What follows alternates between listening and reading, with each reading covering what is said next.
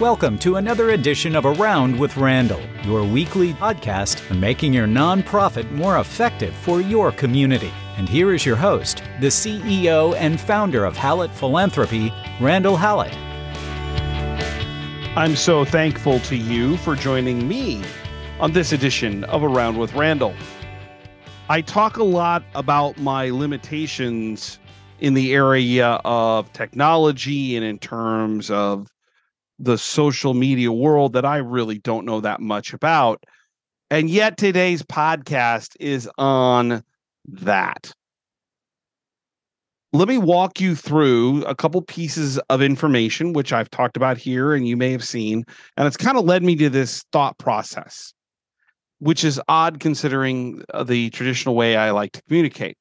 The first is that the work that certainly the Giving Institute does, and my dear friend Nathan Chappell and dear friend Brian Crimmins and Michael Ashley have written about in the Generosity Crisis about this decreasing number of charitable donors in the United States, and we're under 50% of households in the United States giving to some charity annually.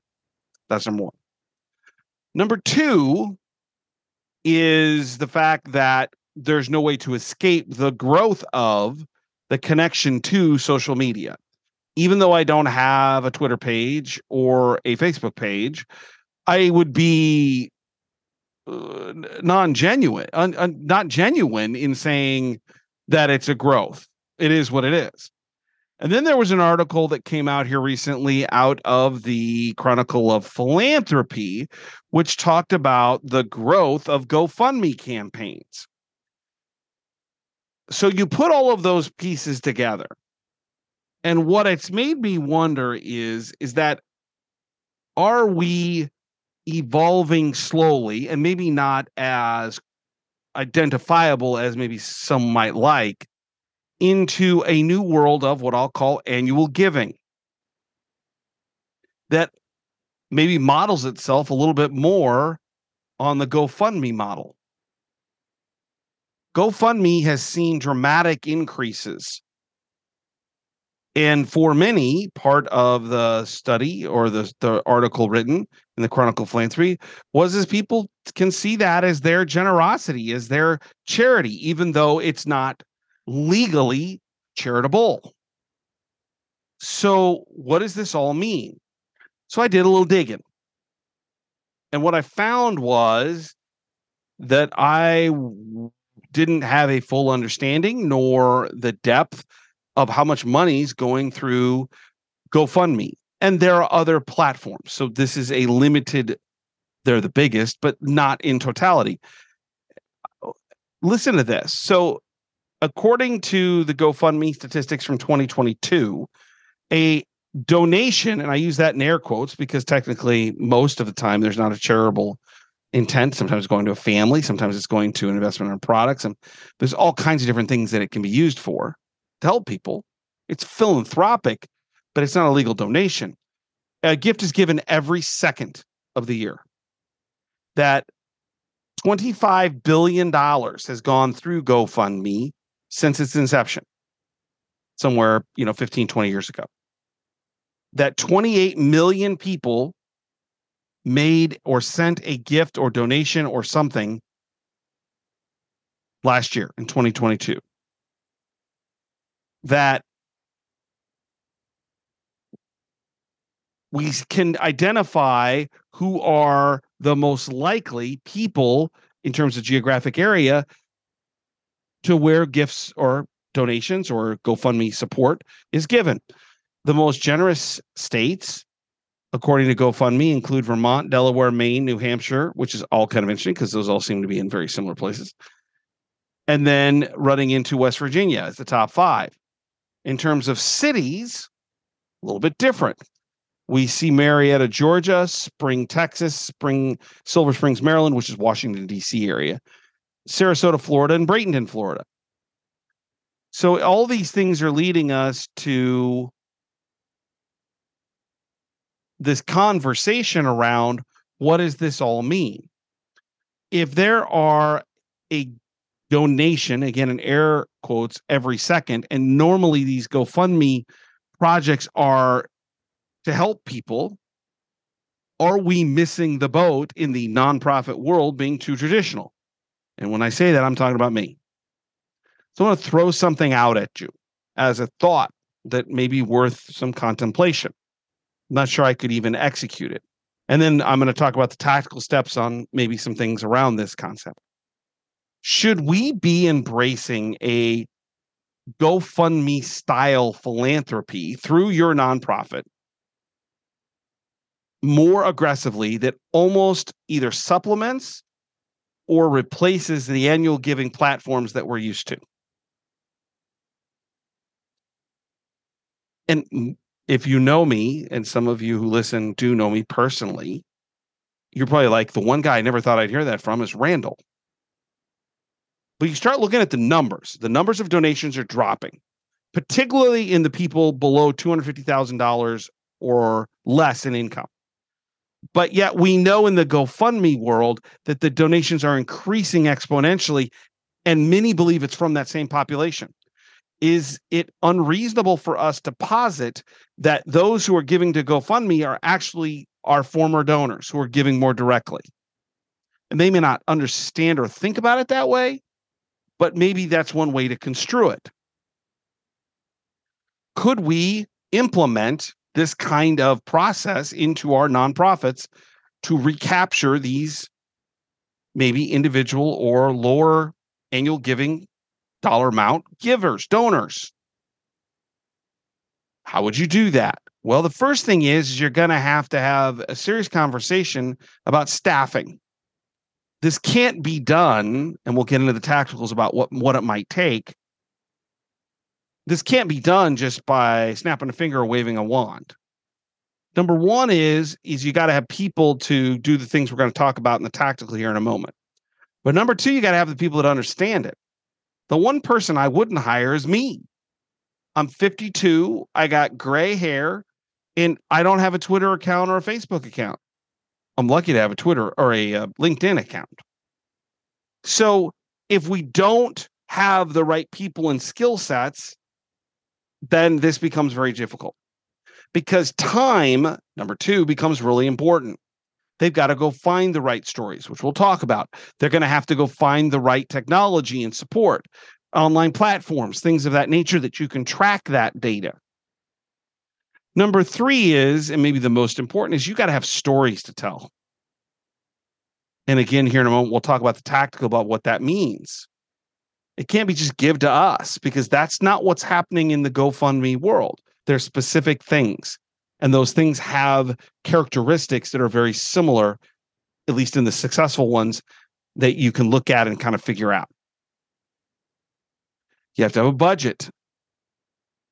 It may not be the same kind of budget, which means we're going to have to get a lot more knowledge on what the costs are, because you're not mailing stuff out.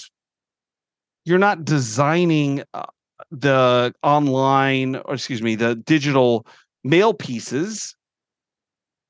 Different kind of budgeting process. What does that look like? And finally, notice in the beginning, probably 2 minutes ago, I said supplement or replace. I think supplement's the right word, because you have a generational giving conundrum right now. My parents, 80 and older, aren't going to get on social media.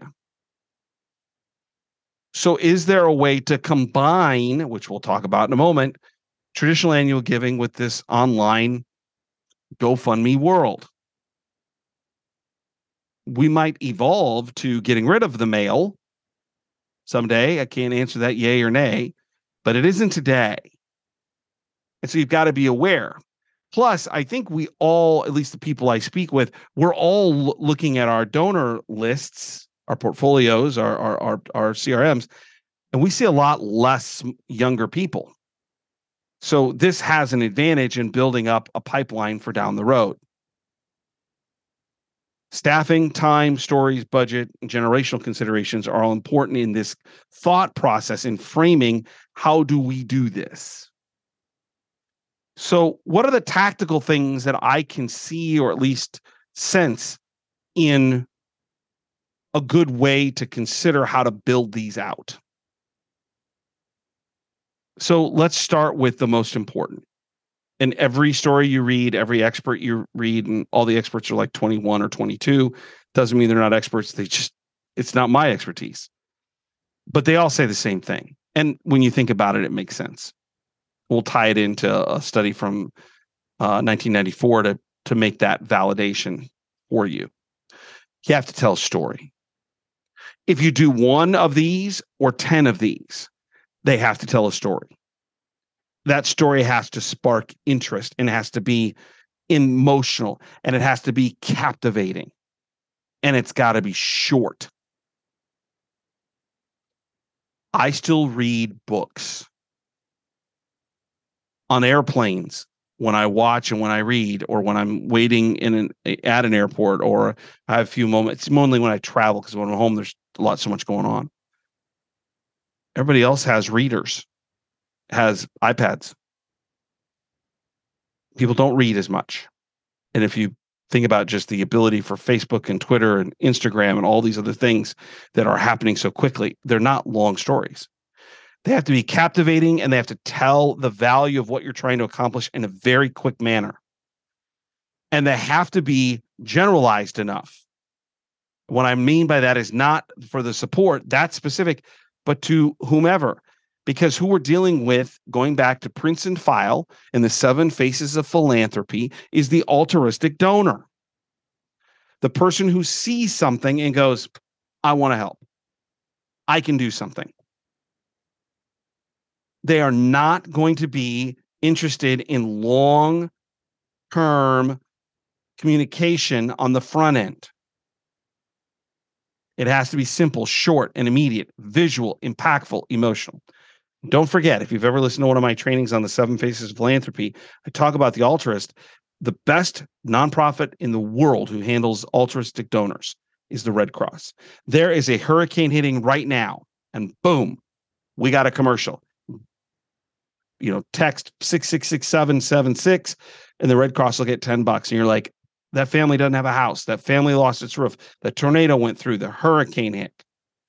It's that level of connection, which is contrary to what we talk about in terms of what Nathan Chappelle, Brian Crimmins, and Michael Ashley talk about in the generosity crisis is a radical connection. What I talk about is transformational relationships. That still has a place in the major gift platform. I am not saying get rid of that, but that can't be the same philosophy with this group of people because they won't pay attention. Quick, immediate, impactful, general in terms of meeting lots of people's criteria in terms of impact. Number 1, tell a story. Number 2 is be specific and use names. You have to become an expert at social media. You have to be able to share this so you can get a lot of people involved. And they're set up to this, the way I kind of look at it or think about it. You're starting with your closest supporters. Look, we're going to be doing this. Would you be willing to give $10, $15, $20 and then tell everybody what you're doing and sharing that on their platforms? If you're not building out a map of how you communicate this, then you're going to leave this opportunity at not full capacity or potential. There are studies out there, particularly from GoFundMe, that say the first 3 days in these inspirational campaigns, which is really maybe more applicable than the GoFundMe campaigns, the inspirational campaigns, the first 3 days are the most critical. The ones that have the most outreach in the first 3 days are the ones that drive the most revenue. So your planning pieces become important. Everybody in your organization, all their family members, your closest donors, all their donors, your email list, your people who are connected to you on LinkedIn or that are a friend on Facebook. You got to prep to get them ready for a launch. You might also figure out who are the people that are connected to a ton of people. Can you get a celeb to get on board? Let me give you 2 examples. I work with a client who has a very famous movie star who's really bought in to their organization and its healthcare and specifically what they do. And they're now beginning to understand that she puts out one tweet, one post. It's a game changer in terms of recognition. Are there people that you can align with in your community that have a huge social media presence? And they want to be philanthropic. They may not give their money, but their connections can open your doors.